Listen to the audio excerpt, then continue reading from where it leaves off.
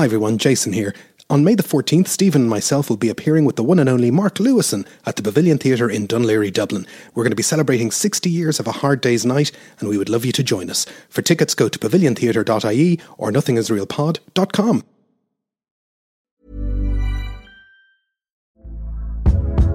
Hey there, it's Michelle Norris. I'm host of a podcast called Your Mama's Kitchen. When I travel, I'm usually looking for a way to find a taste of home when I'm not at home. And one of the things I love to do when I am at home is entertain. And Airbnb allows me to do that. When I was in California recently, I rented a house that had a great kitchen. And when we were sitting around the table, we were all thinking, we're in someone else's house. Someone could be in all of our homes as well. If you have a home, but you're not always at home, you have an Airbnb. Your home might be worth more than you think. Find out how much at airbnb.com/host.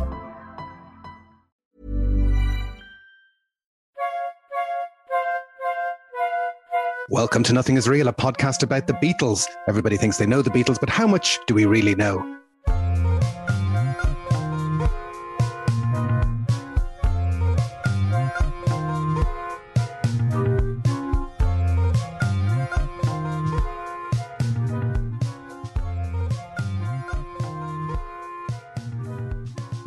My name's Jason Carty. My name's Stephen Cockcroft. And we're live on tape from Dublin and Belfast. On the 11th of April 1963, the Beatles released From Me to You, their third single. But it was a first in other regards. Their first standalone single, the first single after their Please Please Me album had come out, the first single released to a truly expectant audience, and, depending on what charts you're looking at, their first number one. For many bands, it would be a pinnacle, a highlight, but for the Beatles, maybe you could say it's taken on a backseat, in particular when compared to its immediate successors, She Loves You and I Want to Hold Your Hand. That's something, that's a right that we need to wrong, or a wrong that we need to right, isn't it, Stephen? It's a wrong that we need to right, I think, is what you're saying. Start as we mean to continue. Yes. Start as we mean to continue. No, you're absolutely correct. I mean, this is a song that I think just, it's not on a UK album. It has an odd history in the US, and it just gets overlooked. But I think it's pivotal in so many ways.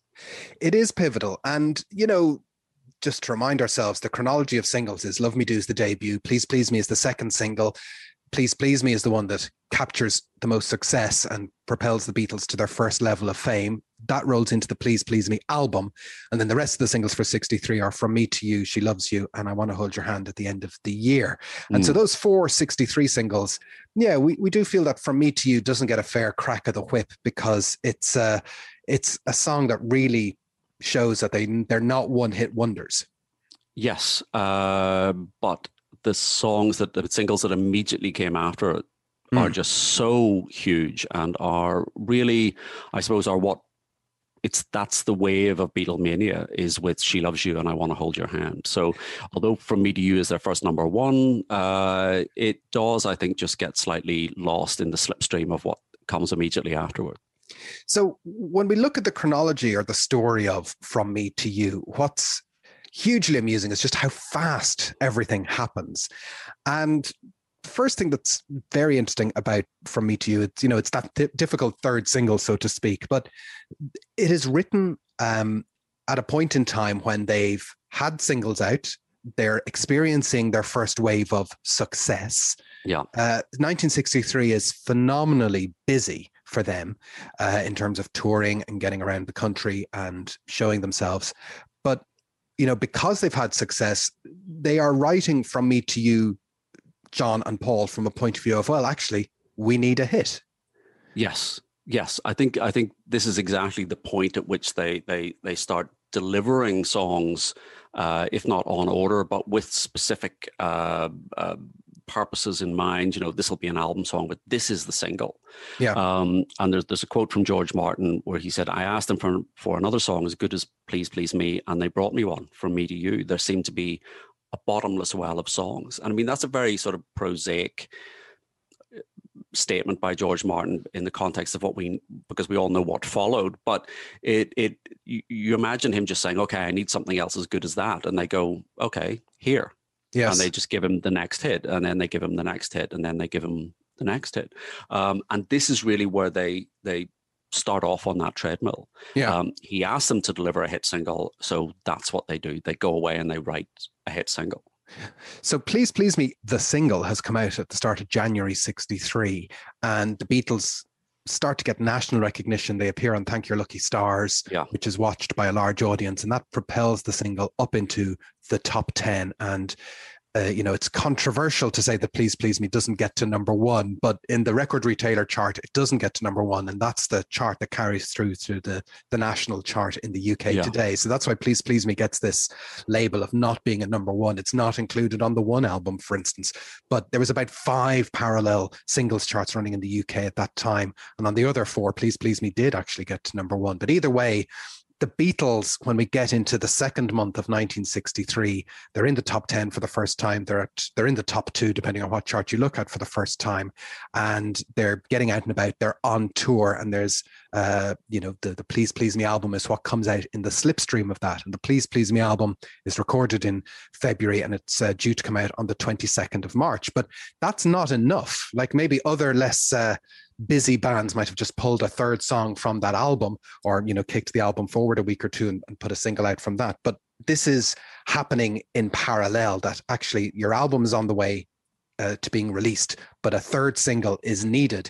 And so if we're doing a timeline, it seems that it's the last day of February 63 that From Me to You starts to be born. Yes, I mean, it's almost as if we have a kind of sat nav. We can tell exactly when and exactly where this song was written. So it was, as you say, 28th of February 1963, and they were on a bus heading to Shrewsbury. We can be that specific. It's all very. It's like that movie Enemy of the State, where we're just zoning in on where they're zoning in. So they were touring, as you say. They've had success. The way that worked in Britain in 1962, 1963 was you went on package tours, and they were touring as part of a package with a tour that was being headlined by Helen Shapiro. Okay. And, it's the reason why I think From Me to You is interesting is, as I said, they've had this success, but, Lewison's book, which covers up to the end of 1962, one of the interesting things about that book is it kind of takes away this myth that John and Paul were sitting on a mountain of songs. They were not sitting on a mountain of songs. They were really writing the songs as they were coming out and as they were needed. And they are learning themselves how to write songs. They're learning which parts of a song make a hit song and how to find their own voice. And From Me to You is, as we said, it's written from scratch. And it's one of the songs that's written John and Paul face to face together. It's not somebody bringing a song that's partially complete to the other. No, this seems to be a genuinely spontaneous creation. As you say, frequently what was happening was one of them would have a chorus, or one of them would have a verse, or the start of a melody line or something, and then they would get together and work on it. This literally seems to be them, sitting on the back of a bus with some guitars and fooling around, and then they come up with a melody line, and it just flows from there. And by the time they get off the bus in Shrewsbury, it's done. It's done. So we've got a couple of quotes from John when he's talking about this. So, pulled from the anthology book. The night Paul and I wrote From Me to You, we were on the Helen Shapiro tour on the coach, traveling from York to Shrewsbury. We weren't taking ourselves seriously, just fooling around on the guitar. When we began to get a good melody line, and we really started to work at it. Before that journey was over, we'd completed the lyric and everything. I think the first line was mine, and we took it from there. What puzzled us was why we thought of a name like From Me to You. It had me thinking when I picked up the NME to see how we were doing in the charts. And then I realized we got the inspiration from reading a copy on the coach. Paul and I had been talking about one of the letters in the From Us to You column. So that was the letters page from the NME. Yeah. It just teased them off. It's very, and it's subconscious. It's simple as that. Simple as that. And, this is indicative of perhaps the way Lennon would write for a long time after that. He would just take inspiration from newspapers or, antique posters or whatever, what have you. Something just sparks a line, and then they pick it up and run with it.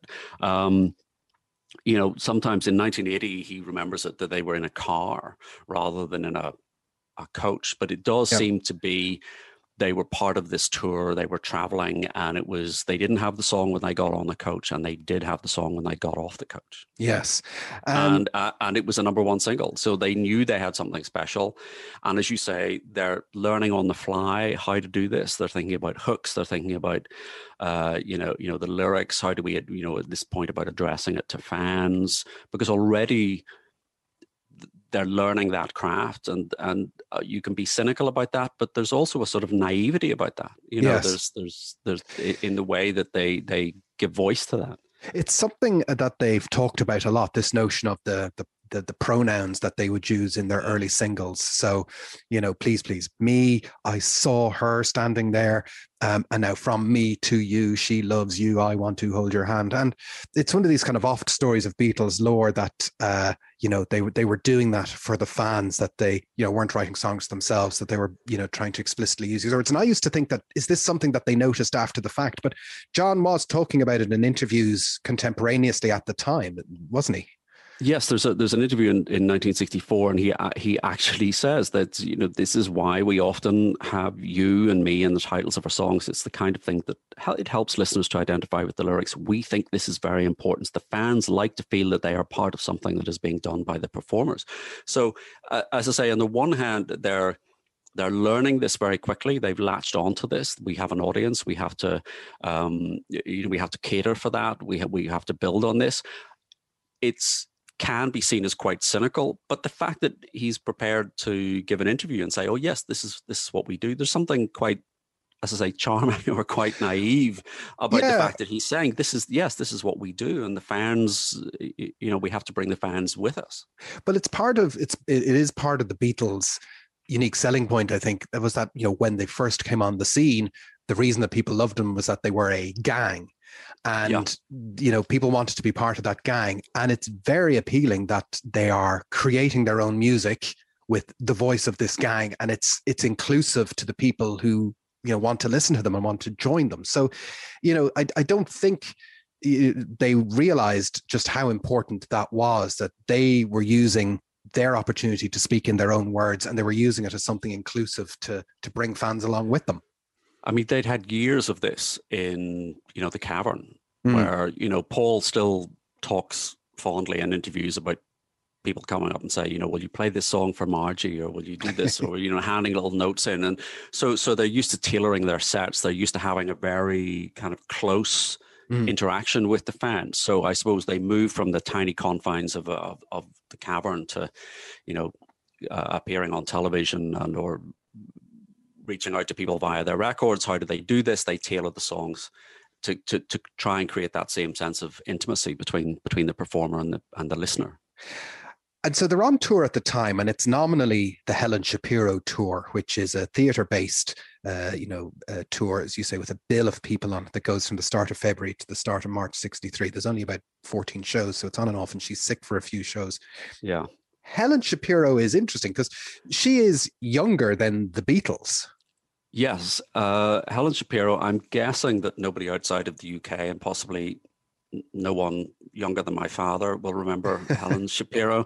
But yeah, she was 14 in 1961 when she had her first #3 hit single, Don't Treat Me Like a Child, which anyway, and then she had 2 #1 hits, You Don't Know and Walking Back to Happiness, which is the song that I know. I've heard that song, and it pops up in kind of, early 60s compilation albums. To my mind, as an 80s child, Helen Shapiro is one of these people who'd be popping up on things like Blankety Blank and all the rest, just as a kind of just a general all-purpose celeb. And even if you think in the 1980s, if she's 14 in 1961, she's still only in her 30s in the 80s, and she's seen as this grand old lady of showbiz, the grand dame of yes, yeah. But she was selling. Her #1 hit sold over 1 million copies. Tell Me What He Said was #2. So her first 4 singles hit the top 3. Yeah. and she was recording at Abbey Road, and her recording manager at that time was Norrie Paramor, who is George Martin's nemesis at this Yes, point. he is the one eyebrow baby, if you follow the Simpsons lore, to George's Maggie Simpson. So that might explain why John and Paul were potentially writing a song for Helen that she never got. Yes. So again, you've got to slightly feel sorry for Helen Shapiro, because she's from that era and that style of entertainer who are just swept away by the Beatles. So her last top 10 hit gets to number 8 in 1962. The Beatles are writing a song and they offer her the song Misery, but Norrie Paramor turns it down. And you think she didn't have another top 10 hit after the Beatles sort of established their dominance and changed the shape of showbiz and the shape of the charts. But maybe if she'd recorded that song, that she'd have been more closely linked with them. She'd have been maybe the first person to get a cover of a Beatles tune. But she talks about this in interviews, and she said she never heard it. She was not told that the song was available, and it was Norrie Paramor that turned it down. And the legend is that in that month-long tour, more and more of the crowd are turning up to see the Beatles, that they're being kind of edged to more key parts of the bill, like closing the first half and all the rest. They're not exactly knocking Helen Shapiro off the top, but they're definitely becoming the stars of the show. Yes, that wheel is turning, and that would become more obvious in sort of subsequent tours in 1963, but this is the start of them upstaging the headliner.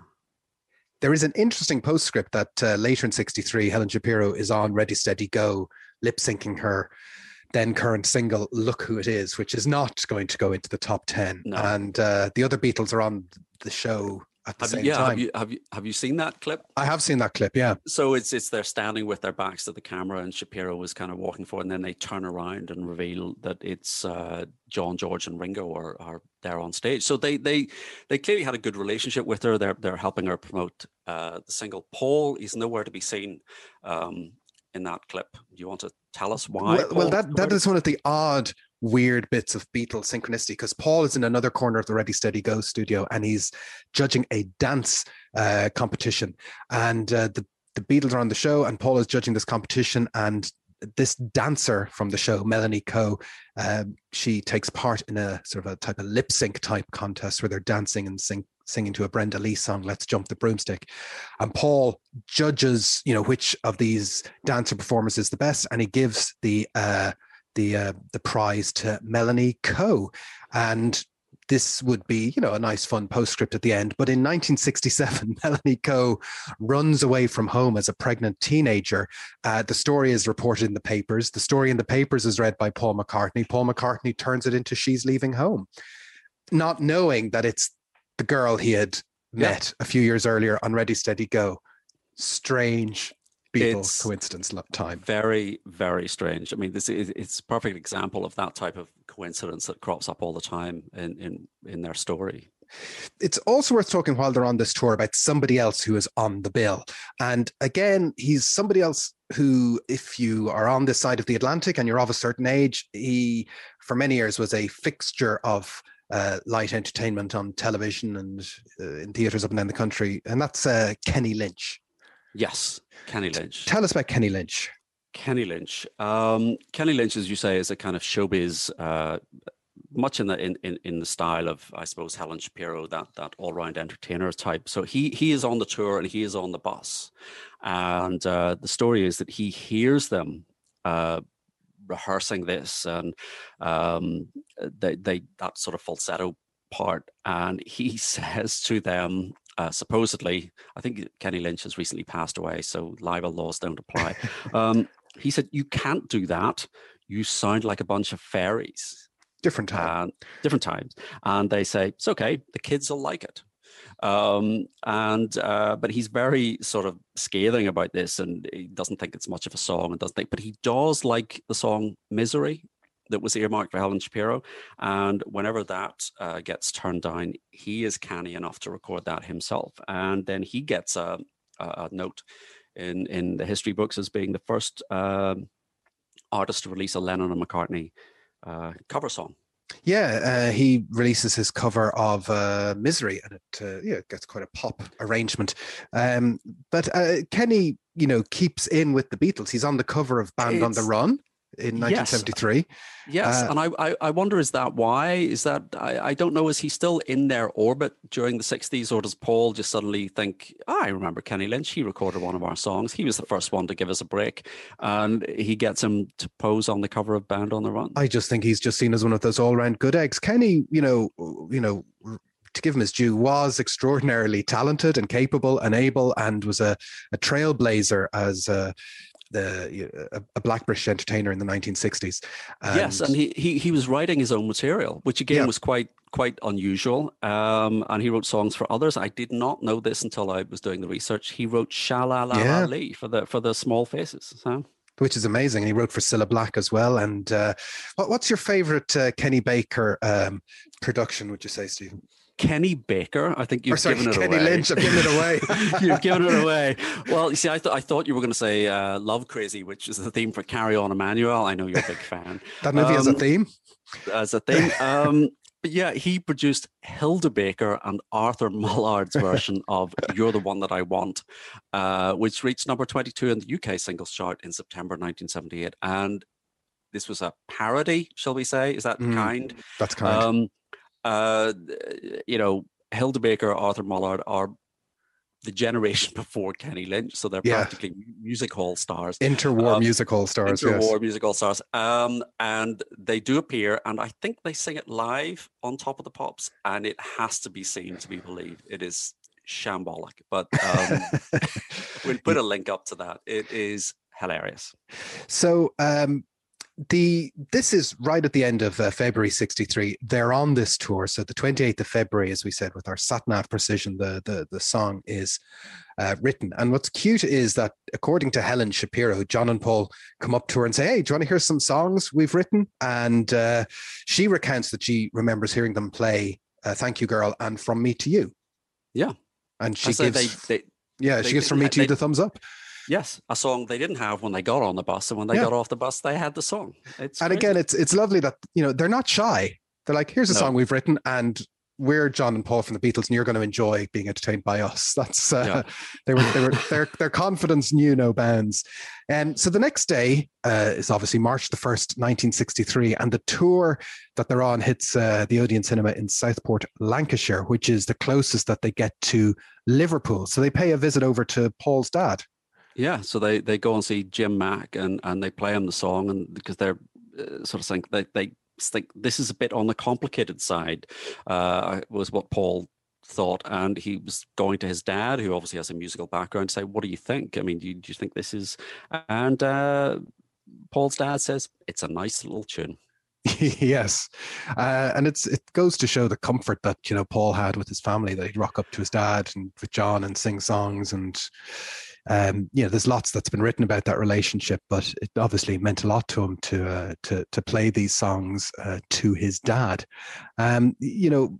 Also, there's an interview from 64 where Paul talks about From Me to You and says, it could be done like an old ragtime tune, which is funny because John thinks it's an old blues type tune. It's a blues tune, yeah. Especially the middle eight, and Paul's right, the middle eight, I've got arms that long to hold you and all that stuff would meet kind of a ragtime arrangement. But Paul says in 64, in 5 years' time, we might arrange the tunes differently. I love the fact that he's planning to make this his life's work, writing songs, playing songs, performing songs, which is not commonly thought of by pop stars at the time. It's a track that opens up a little bit of the Beatles' melodic talent. So if you break it down to, okay, you've got your verses, if there's anything that you want, you've got the refrain, From Me to You, and then you have that middle bit, I've got arms that long to hold you. That it's one of those Beatle chord changes, one of those Beatle shifts, and the harmonies involved in that's their special sauce, really. This is where they discover the recipe for the special sauce. Yeah, absolutely. And Paul acknowledges this. He says in his Many Years From Now biography, our songwriting lifted a little with that song. Yeah. So he regards this as a pivotal song. This is where they kick it up a gear. They're writing good songs before this, but this is where they're really starting to apply that, all that they have learned. And again, it comes from the fact that they are absorbing not just rock and roll. They're touring with people like Kenny Lynch and Helen Shapiro. They're steeped in that sort of family entertainment tradition, whether it's Till There Was You, musicals. They're soaking everything up, and this is where they start applying that. And Paul recognizes that. He does recognize that. And in the same set of interviews these are in Many Years From Now, he talks about being on a later tour with Roy Orbison, and Roy Orbison's in the back and he's writing songs, and one of them's like Pretty Woman. So, again, they take themselves seriously, that, they're not kowtowing to people who've already had hits or who are already, inverted commas, professionals in this realm or in the songwriting realm. They're saying, yeah, we can do this too. We're part of this tradition. Yes, and I mean, I think obviously the place to be in 1963, 64 was hanging out on the back of the bus, the tour bus. You got to see Roy Orbison writing Pretty Woman. But yeah, they're picking all of this up. They're learning from all of this, and they recognize that they're on a par with this. They're not overawed by it. Exactly, yeah, and it is something I wonder about with our 21st century lenses on, is how much great art was contributed to the world by pure boredom, because there is no boredom left anymore. You could be sitting on the back of your bus these days, just flicking through Twitter or whatnot, killing time, listening to a podcast. There is no free time or no time to kill, it seems, these days. So you look at, I'm thinking of movies like, what's that movie, Almost Famous, where they're just sort of on the bus and they're just bored out of their skull. Why wouldn't you be writing songs or trying to figure out what you're doing next? There's no other better way to kill time, really. There's a lot to be said as a kid for just sitting on a wall. That's how we entertained ourselves in my day. That's right. Yeah, playing a stick and a hoop, right? So what we said at the start is just how tight this timeline is. So the Please Please Me album is due to come out on the 22nd of March, and it's now the 1st of March. And George Martin is still pressing them for a single. So they've written this track, From Me to You, the track that they'd originally planned as their third single, eventually ends up as the B-side of From Me to You, and that's the track Thank You Girl.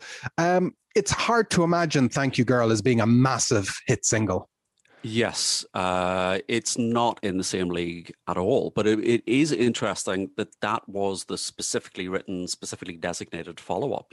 There's a quote from John in Anthology to that effect. We had already written this as the follow-up, and then we got From Me to You. We knew that was better, so we relegated it to the B-side. But yes, the two songs do not really bear much comparison. Yes, and again, Paul said of Thank You Girl that we knew that if we wrote a song called Thank You Girl, that a lot of girls who wrote us fan letters would take it as a genuine thank you. So a lot of our songs are really directly addressed to our fans. There's no ifs and buts about that. No, one. They're very explicit about this. And when he says fans, he means girls. Yes, well, all us chin-stroking men hadn't totally gotten on board yet. No. Possibly. But what I'm not sure about, and I don't know, does anyone really know, is there was a studio session booked for the 5th of March to record the next single.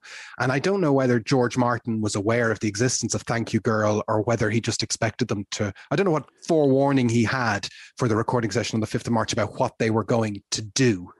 Yeah, I don't know. I mean, they were coming in to record a single, but it's not clear. I haven't seen whether, it's, they can't have played him From Me to You before they turned out. They were on tour, so they can't have sent an MP3 down the line to let him hear it, or put a cassette tape in the post. Even probably not doable. So he's hearing this for the first time on that day. And it shows how serious Parlophone and particularly George are taking the Beatles. Like, they're not waiting to see how well the album does to get a third single out there. They're getting their third single prepped while the album is happening simultaneously. So if you're playing along at home, the recording session for From Me to You is on the 5th of March. This is 5 days after the song comes into existence. So the Beatles throughout their career, nothing steeled their minds better than a good timeline, that they were very efficient. A good deadline would really get them going. And so on the 5th of March, they're in EMI Studio 2.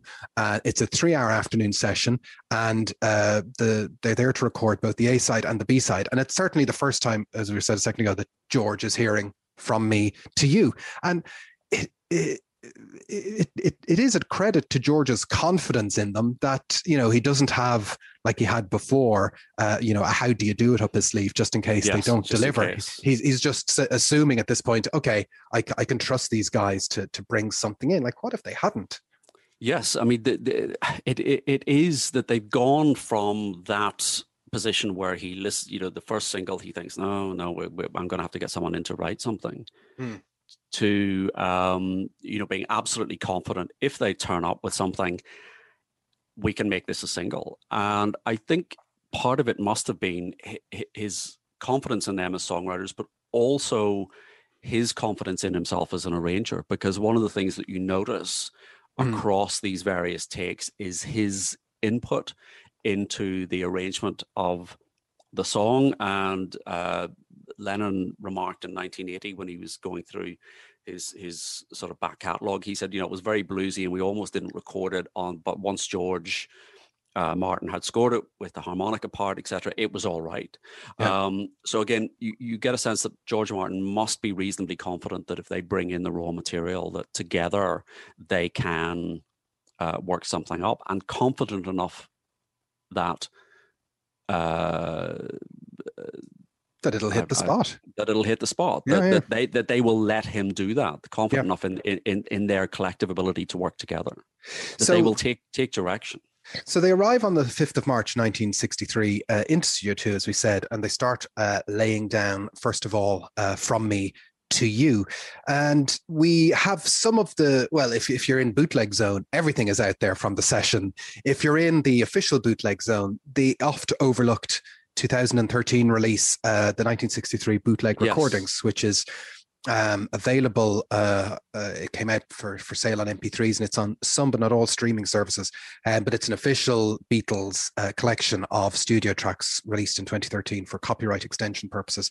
And you can hear takes 1, 2, and 5 of From Me to You in that collection. But essentially, they work through a number of takes before they get to a keeper. And you can listen to takes 1 and 2 in, as I said, this 1963 bootlegs collection. And it's the same song, but different. Obviously, they haven't totally nailed down the start. And the main big difference is George, instead of a harmonica, is kind of playing that introductory riff. Yes, it's a lead guitar part is in the introduction, and it's slightly slower. Yeah, and I suppose that ties in with John saying, it was a kind of bluesier feel to it. And you can, as I say, you can hear in the bootlegs that this sort of just develops. They're working it out, and they pretty much nail it by take 4. And then there's a little guitar fluff at the end, so they keep going. And then take 5, there's an instrumental break that George Martin is suggesting. And again, you hear that input from George Martin, and the striking thing is they are taking direction. Yes, they're working with him. It's not like at the beginning when they said you should record this, and they're pushing back against that. They realize what they've got here in this arranger.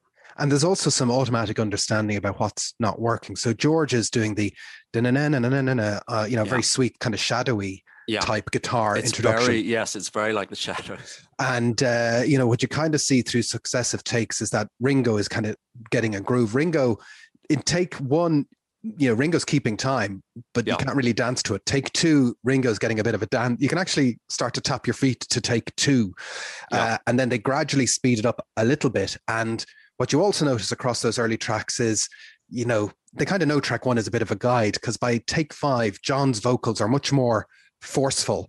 And Paul is very much the sugary harmony to John's lead vocal, and some of that is, I would have to imagine, automatic, that they just realize what sounds good. Yes, it comes across that way. You get specific things coming in from George Martin, but then the band are just feeling their way towards what will be the final product. And it's interesting that it's George Martin that says harmonica, that's what we need. Because again, that's sort of on brand. Yes. The harmonica sound, the Love Me Do sound, that's that is the early Beatles sound. So again, it's a twist on that. If you have a hit, well, then you just replicate that. And George Martin isn't going down that line, but he's saying, right, well, there's a tone or there's a sound. That's what the audience know you for. So that's immediately recognizable, and we'll fly that in.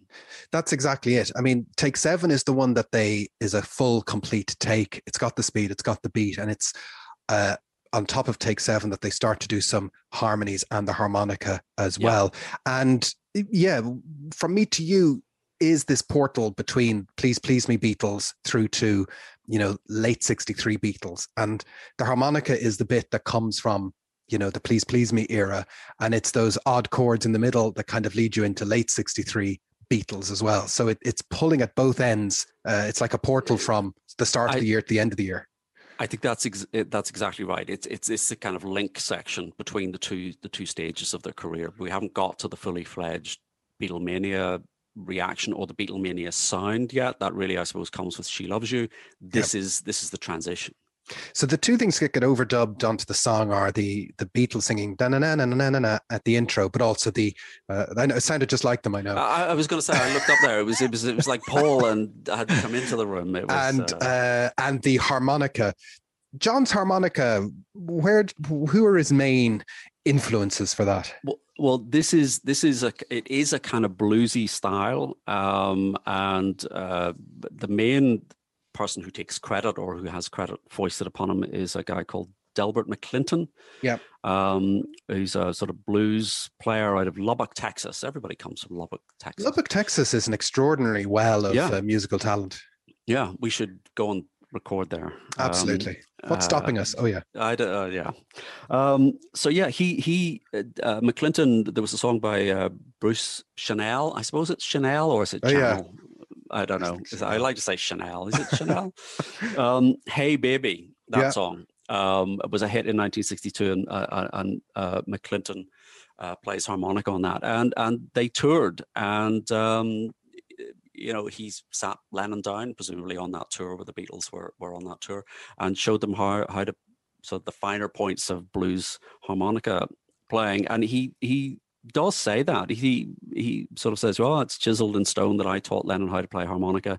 John said, show me something. I was in a unique position because there just weren't a lot of people playing harmonica in popular music. You kind of think Larry Adler is the the harmonica player, but that kind of blues harmonica.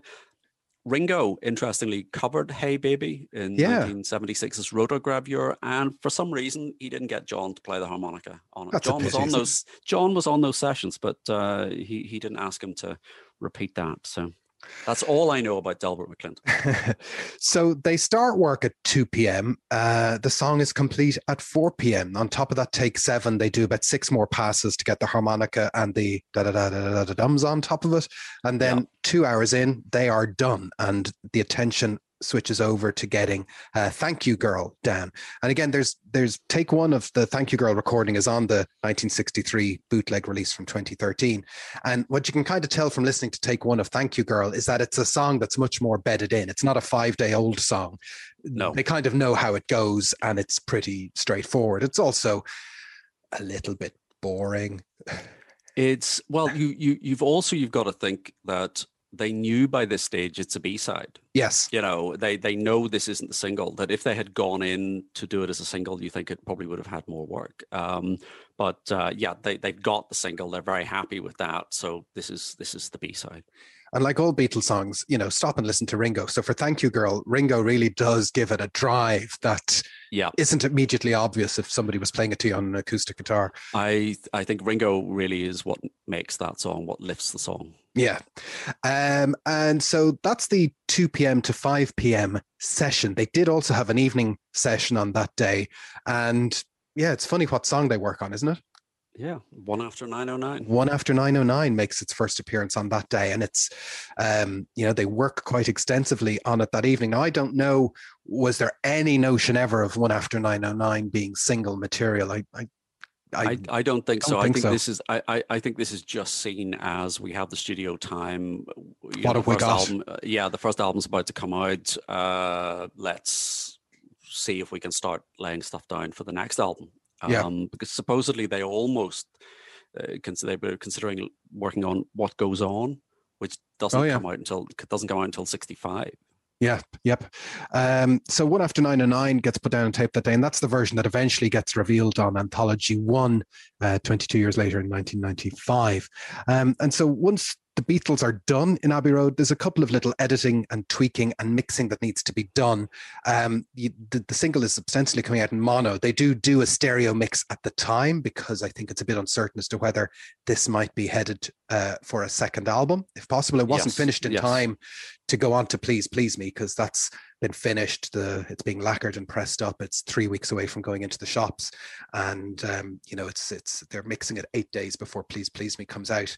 And so it's possible that George Martin might have done a stereo mix because it was earmarked for a future album. But that never happened, and that stereo mix kind of disappeared. It sort of disappears. So the mono version has that harmonica riff. The stereo mix apparently didn't. Yeah. But yes, it wasn't needed for the album, so maybe it's lying somewhere in a vault, but it hasn't come out yet. And certainly they couldn't find it when they went looking for it. So, written on the 28th of February, 1st of March, recorded on the 5th of March. The Please Please Me album is due out on the 22nd of March, and the From Me to You single is earmarked to come out on the 11th of April. And we're going to talk about its release after this break. End of part one. Intermission. When you're ready to pop the question, the last thing you want to do is second-guess the ring.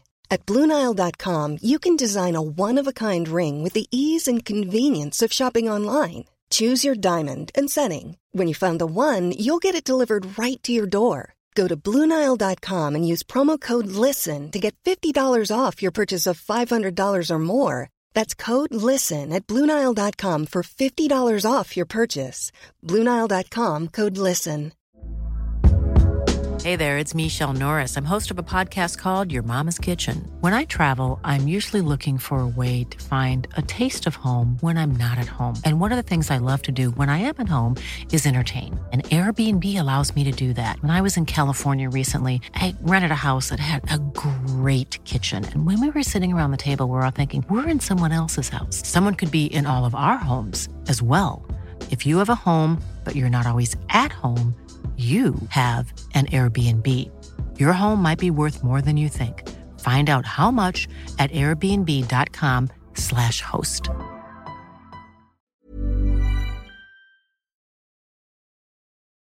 End of intermission. Part two.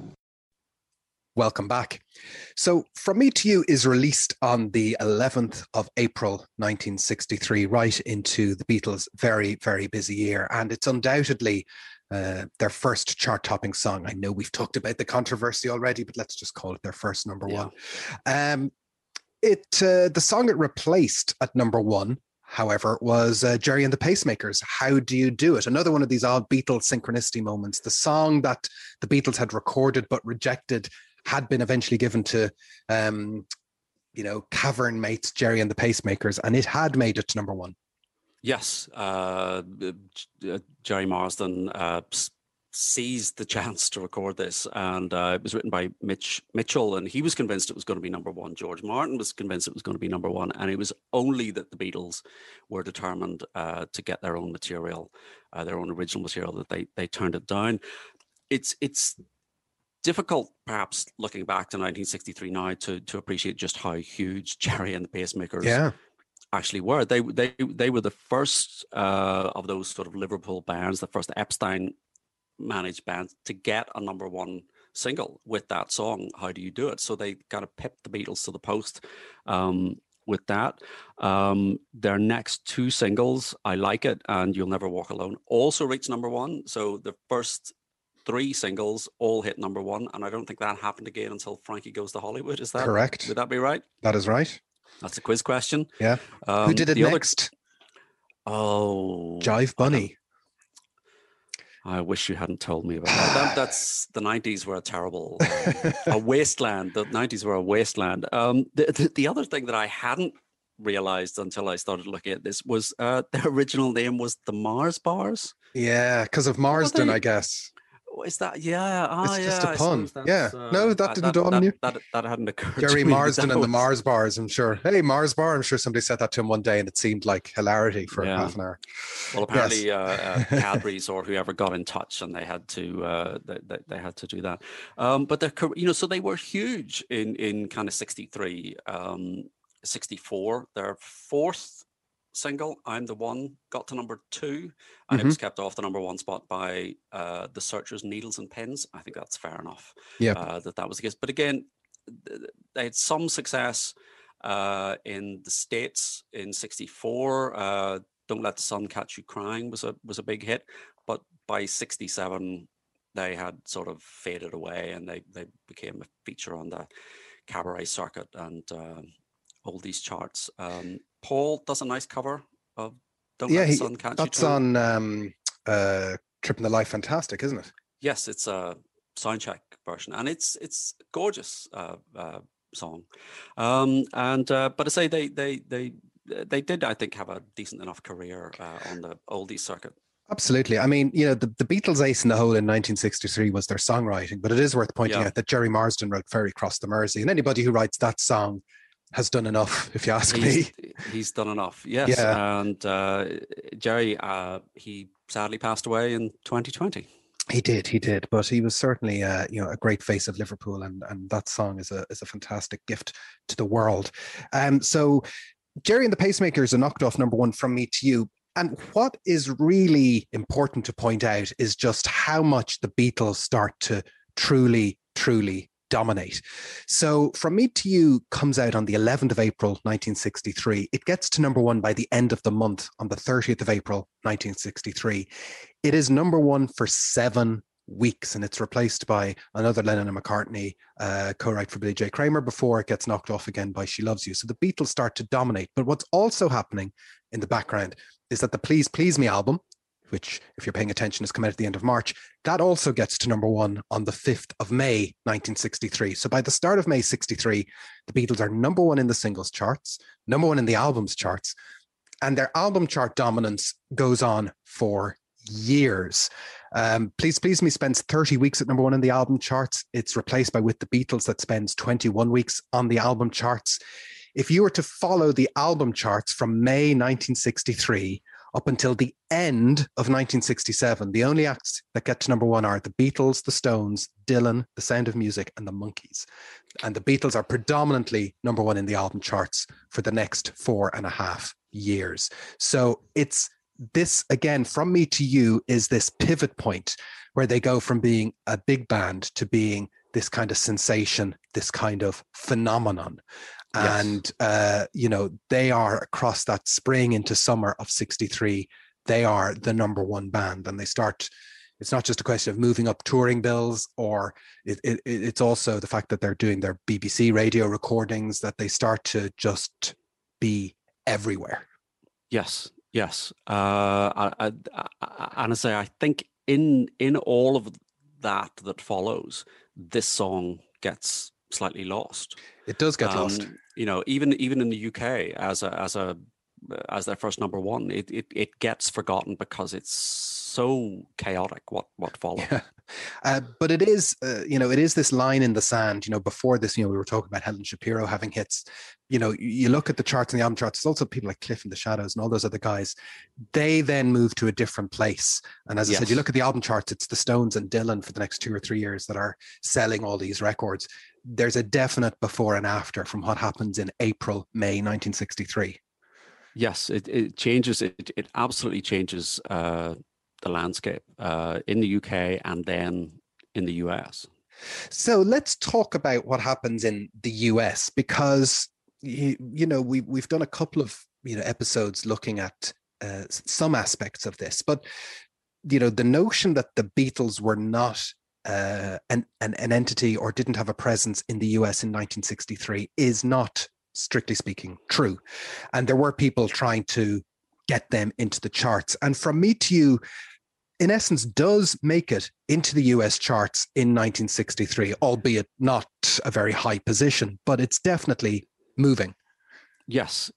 I mean, that the legend is they appear on the Ed Sullivan Show in early '64, and then bang, that's it. And up to that point, they were completely unknown.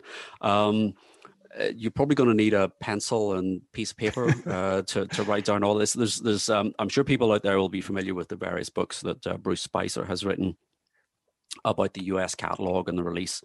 And I would recommend you check out any of those, any of Bruce's books on the US catalog. But briefly summarized, VJ Records had ended up with the rights to the singles. They had released Please Please Me, and despite the fact that didn't really catch on, they then chose to release From Me to You. They had a right of first refusal on that. So it wasn't the case here, I think, that Capitol turned it down, but rather it was never actually offered to Capitol because VJ had the right to it. So they released From Me to You with Thank You Girl on the B-side, 27th of May, 1963. Cashbox magazine gave it pick of the week, but it only sold 4,000 copies and didn't chart anywhere. Yes. The next thing that happens to that particular song is that Del Shannon releases a cover version in June '63, and at that point VJ put out the original again, and they kind of stamp it, the original hit, desperately trying to get some traction. It does because of airplay. For some reason in LA, it makes the Bubbling Under chart for 3 weeks, peaks at number 116 on the 10th of August. And that, I think, is the first time that the Beatles appear on a national chart in Billboard. It goes on to sell approximately 22,000 copies, but it gets no higher than 116. So they are literally bubbling under. Yeah. So, you'd have to be pretty proud of yourself if you were somebody who went out and bought From Me to You in 1963. 6 months later, when they're on Ed Sullivan, you could be, I was into them before they were cool. Let's talk about Del Shannon a little bit, because how does he end up, if he's a big American star, how does he end up recording this British hit single? He got to hear the song. So on the 18th of April 1963, the Beatles were playing the Swinging Sound 63, which was... we laughed, but, you'd want to be there. You'd want to be there. Yeah. This was at the Royal Albert Hall in London, and they played From Me to You and Twist and Shout. And Del Shannon was also on the bill, and he spoke to Lennon afterwards, and he said, I'm going to record that. That'll give you some exposure. And sure enough, in June '63, Big Top Records, that's a great name, released his version of From Me to You, and it got to number 77. So that's pretty noticeable too, irrespective of the Beatles version, that he gets it into the top 100. So their first big hit in America is as writers, not performers. Yep. So number 77. And, Del Shannon was a big enough star that that would have got some traction. Yeah, and it's what's nice about this story is he's on the bill with the Beatles, and he could have just been blowing smoke at them, to say I'll record your song, but actually he goes off. That gig is on the 18th of April. 2 months later, Del Shannon's version of From Me to You is out, and it's heading up the American charts. So again, this really quick turnaround of events in '63 is crazy. Del Shannon stayed in a Beatle orbit, really, didn't he? Yes, well, he stayed in Jeff Lynne's orbit. That's an important orbit to stay in. It's an important orbit, yes. I have a very clear memory of this. Whenever Roy Orbison passed away, Del Shannon was rumoured to be the replacement in the Travelling Wilburys. And I don't think that was ever really on the cards, but certainly the music press at the time. And I suppose there's a similarity in those kind of early 60s hits that Del Shannon was having with Roy Orbison. He was also in Tom Petty's orbit. So if you know the Tom Petty song, Running Down a Dream, yes, which is produced by Jeff Lynne, Del Shannon is name checked in that. Myself and Del were singing Little Runaway, you know, when they're driving down the freeway, whatever it is. That's right. So Del Shannon is in the Wilburys orbit at the end of the 80s, and Jeff is working on Del Shannon's album Rock On, which doesn't come out until after Del Shannon sadly dies. And the Wilburys do record a version of Runaway. Yes. That turned up as a B-side. You know, I don't know how much, you know, that it strikes me listening to it, it's principally George and Jeff on that track, I would think. So From Me to You has this bubbling under life in the US as a number 77 hit for Del Shannon and as a number 116 hit for the Beatles in July and August of 1963. But of course, we all know what happens to the Beatles next in the US, and that's, you know, on the 26th of December 63, I Want to Hold Your Hand comes out. It hits number 1 after 3 weeks, Capitol's biggest selling single ever, and Ed Sullivan happens in February 64. So VJ, still owning the rights, decide very quickly that they're going to put From Me to You out again. But they, oddly enough, they put it on a B-side. They put it on the B-side to Please Please Me. That comes out in January 64. And you think that's an odd, you know. Well, it's almost like a double A side, Please Please Me, From Me to You. And they're just, nobody knows, I guess, the length that this thing is going to last for. So if it's a cash in, throw everything you've got at it. I suppose so. I mean, they held back Twist and Shout, Do You Want to Know a Secret? But they paired these two. But I mean, in one sense, you know, that was... Oh, geez, you'd be happy buying that single. That was the right thing to do. So yeah, as a B-side, it entered the charts on the 7th of March, and it got to number 3 under She Loves You and I Want to Hold Your Hand. Yeah. So again, the airplay rules made it get into the top 5, and it also appears on, like, it has an odd history in the US. We've talked that it's a standalone single in the UK, so it's not earmarked for any album, but it doesn't properly appear in any US album for a while either, does it? No, it just seems to disappear, and I think this is maybe one of the reasons why it gets slightly lost in the shuffle. You know, it's one of those stray album tracks, and it's odd to see why Capitol, who sort of, you know, created these Frankenstein versions of albums and put tracks, but it didn't. It actually made its first album appearance anywhere on the Canadian album Twist and Shout in 1964. And it turns up on VJ's album Jolly What? England's Greatest Recording Stars, The Beatles and Frank Ifield on Stage. I don't have that album.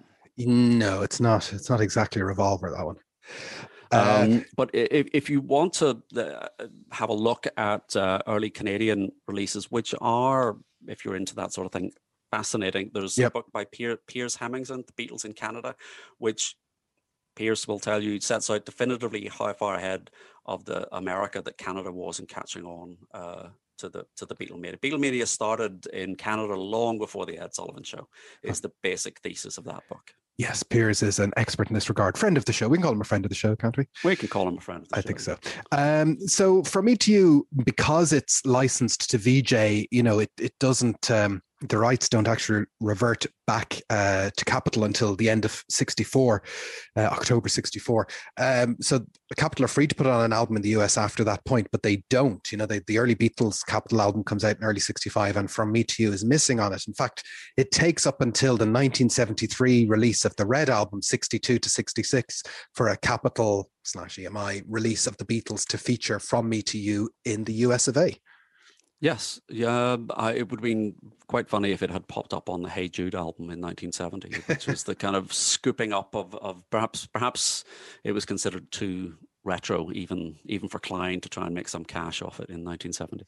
And in the UK, it doesn't appear on an album until the famous A Collection of Beatles Oldies in 66, which is kind of the proto Past Masters of its day, when it scoops up all those standalone singles to, you know, you kind of think if you were a record buying punter in the UK in 1965, where could you get a copy of From Me to You? You either went and got the single, which was still in print, or you waited until 66 until A Collection of Beatles Oldies comes out. Yeah. Yeah, it does turn up as an instrumental, From Me to You Fantasy in the US Yes. Help soundtrack, which is when Ringo's sleeping and they're trying to cut the ring off his finger. It's used as a little bit of background.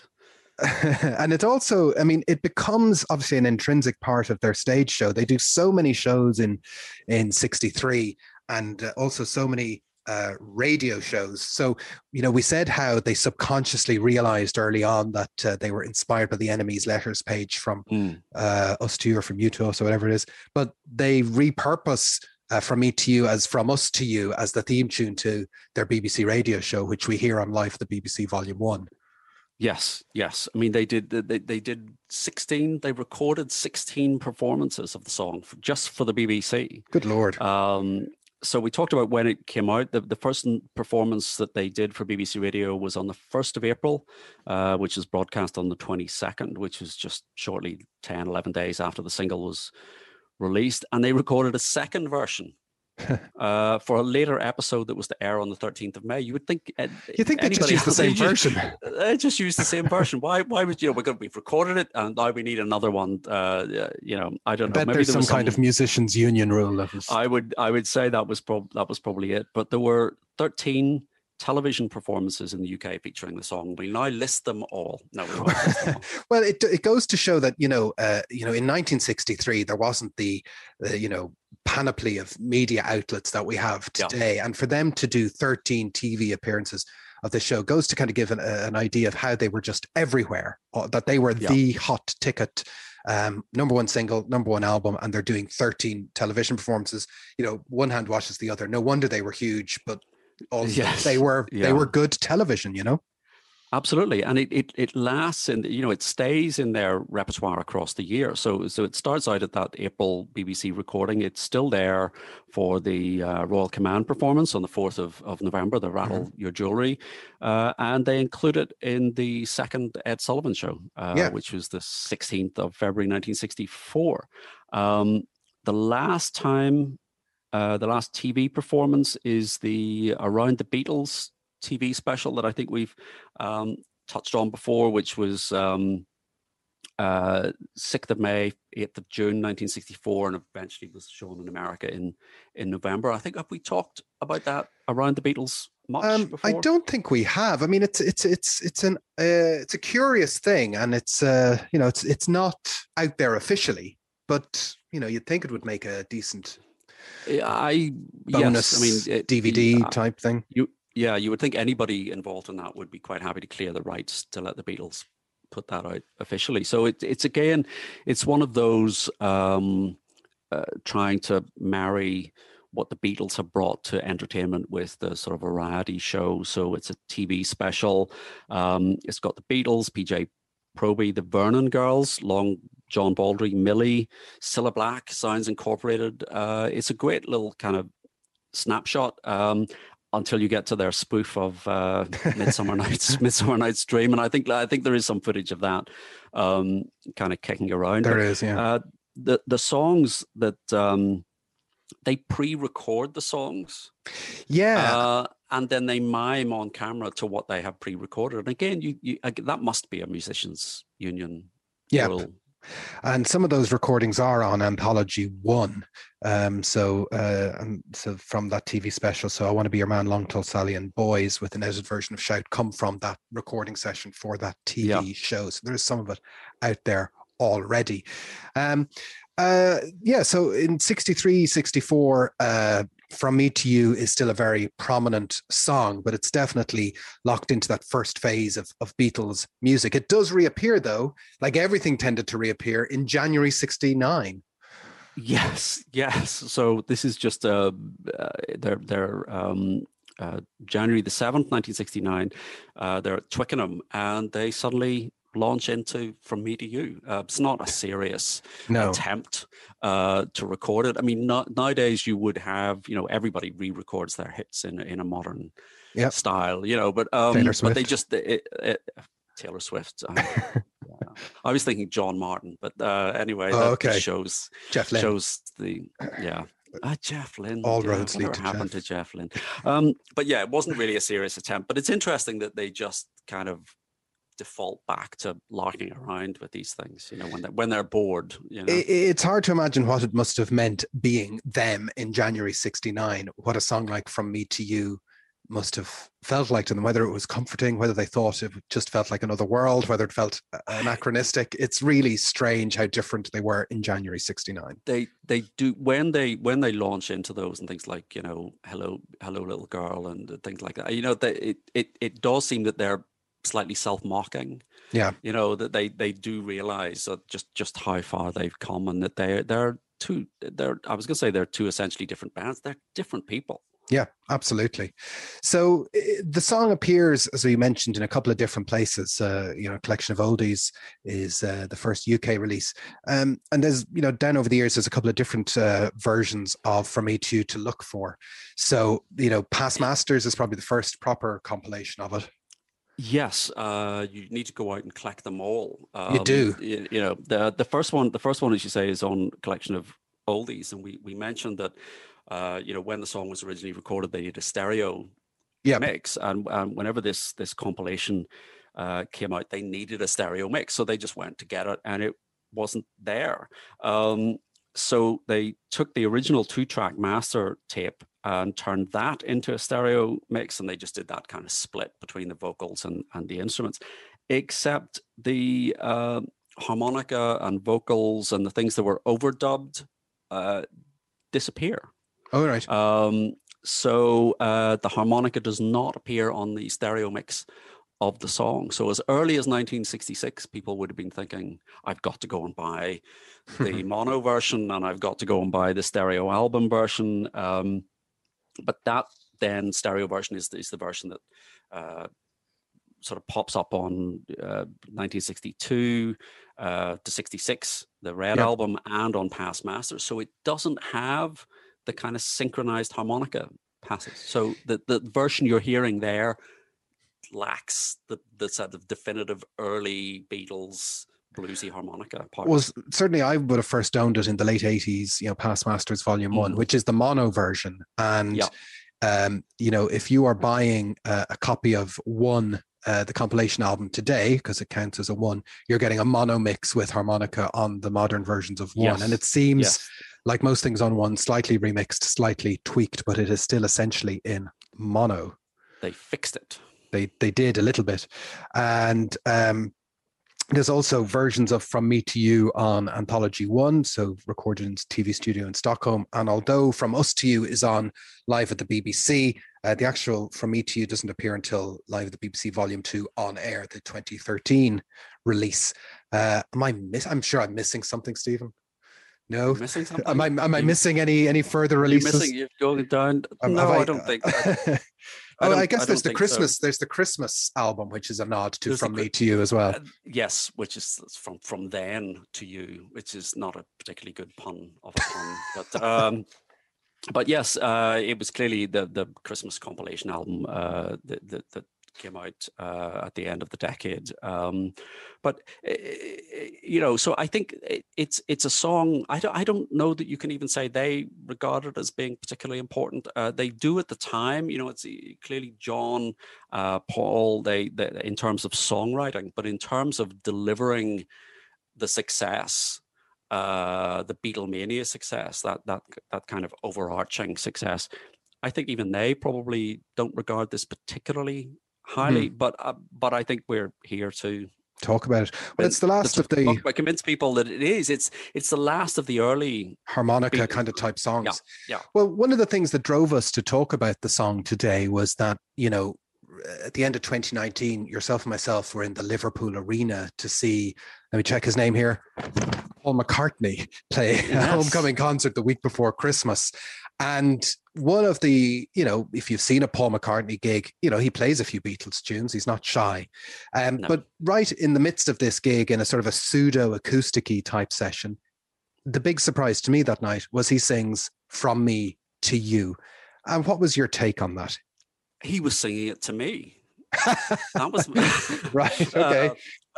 No, you're absolutely right. I mean, I think, like you, I had deliberately not gone looking for set lists ahead of the show, so I didn't really know what the format was going to be.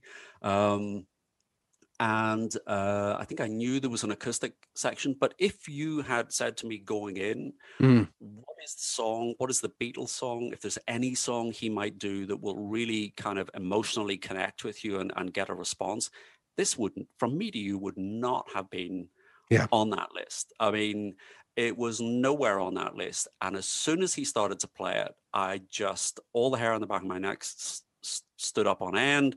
It was an incredibly emotional experience to hear him sing that. Probably the most emotional experience of that night. I mean, the connection of that. It was definitely, Paul's always great live, but to sort of walk the streets of Liverpool where, you're walking down by the docks past a statue of the Beatles and you're going into the arena and he's singing a song that, many years earlier he'd driven to his dad up the road to get his opinion on.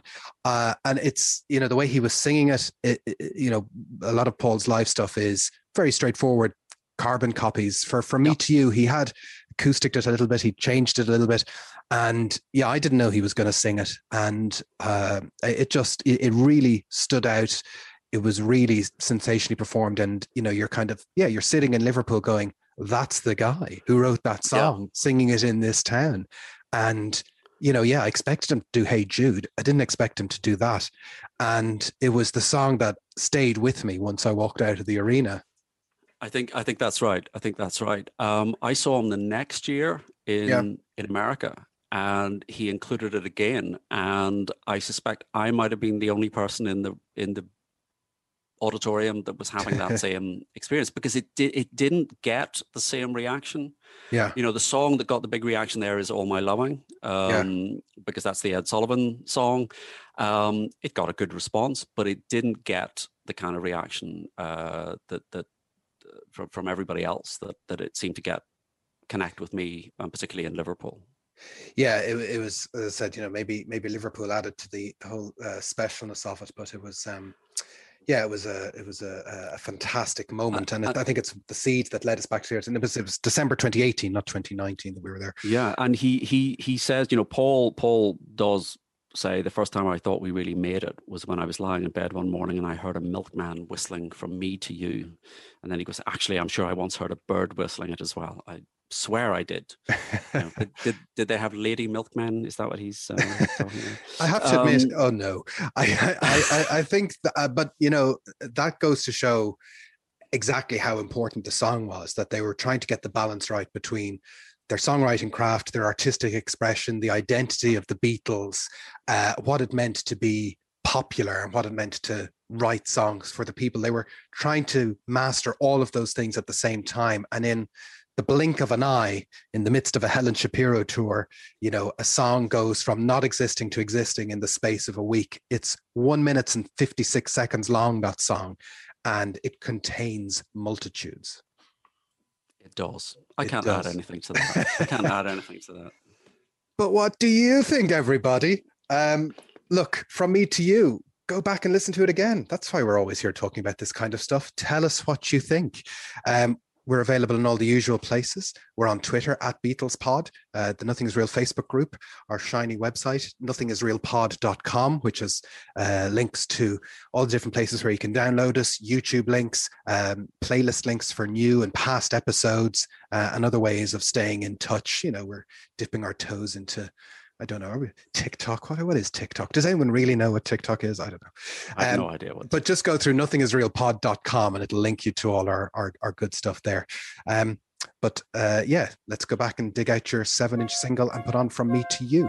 But as usual, for Nothing Is Real, my name's Jason Carty. My name's Stephen Cockcroft. And we'll see you next time. Thanks for listening.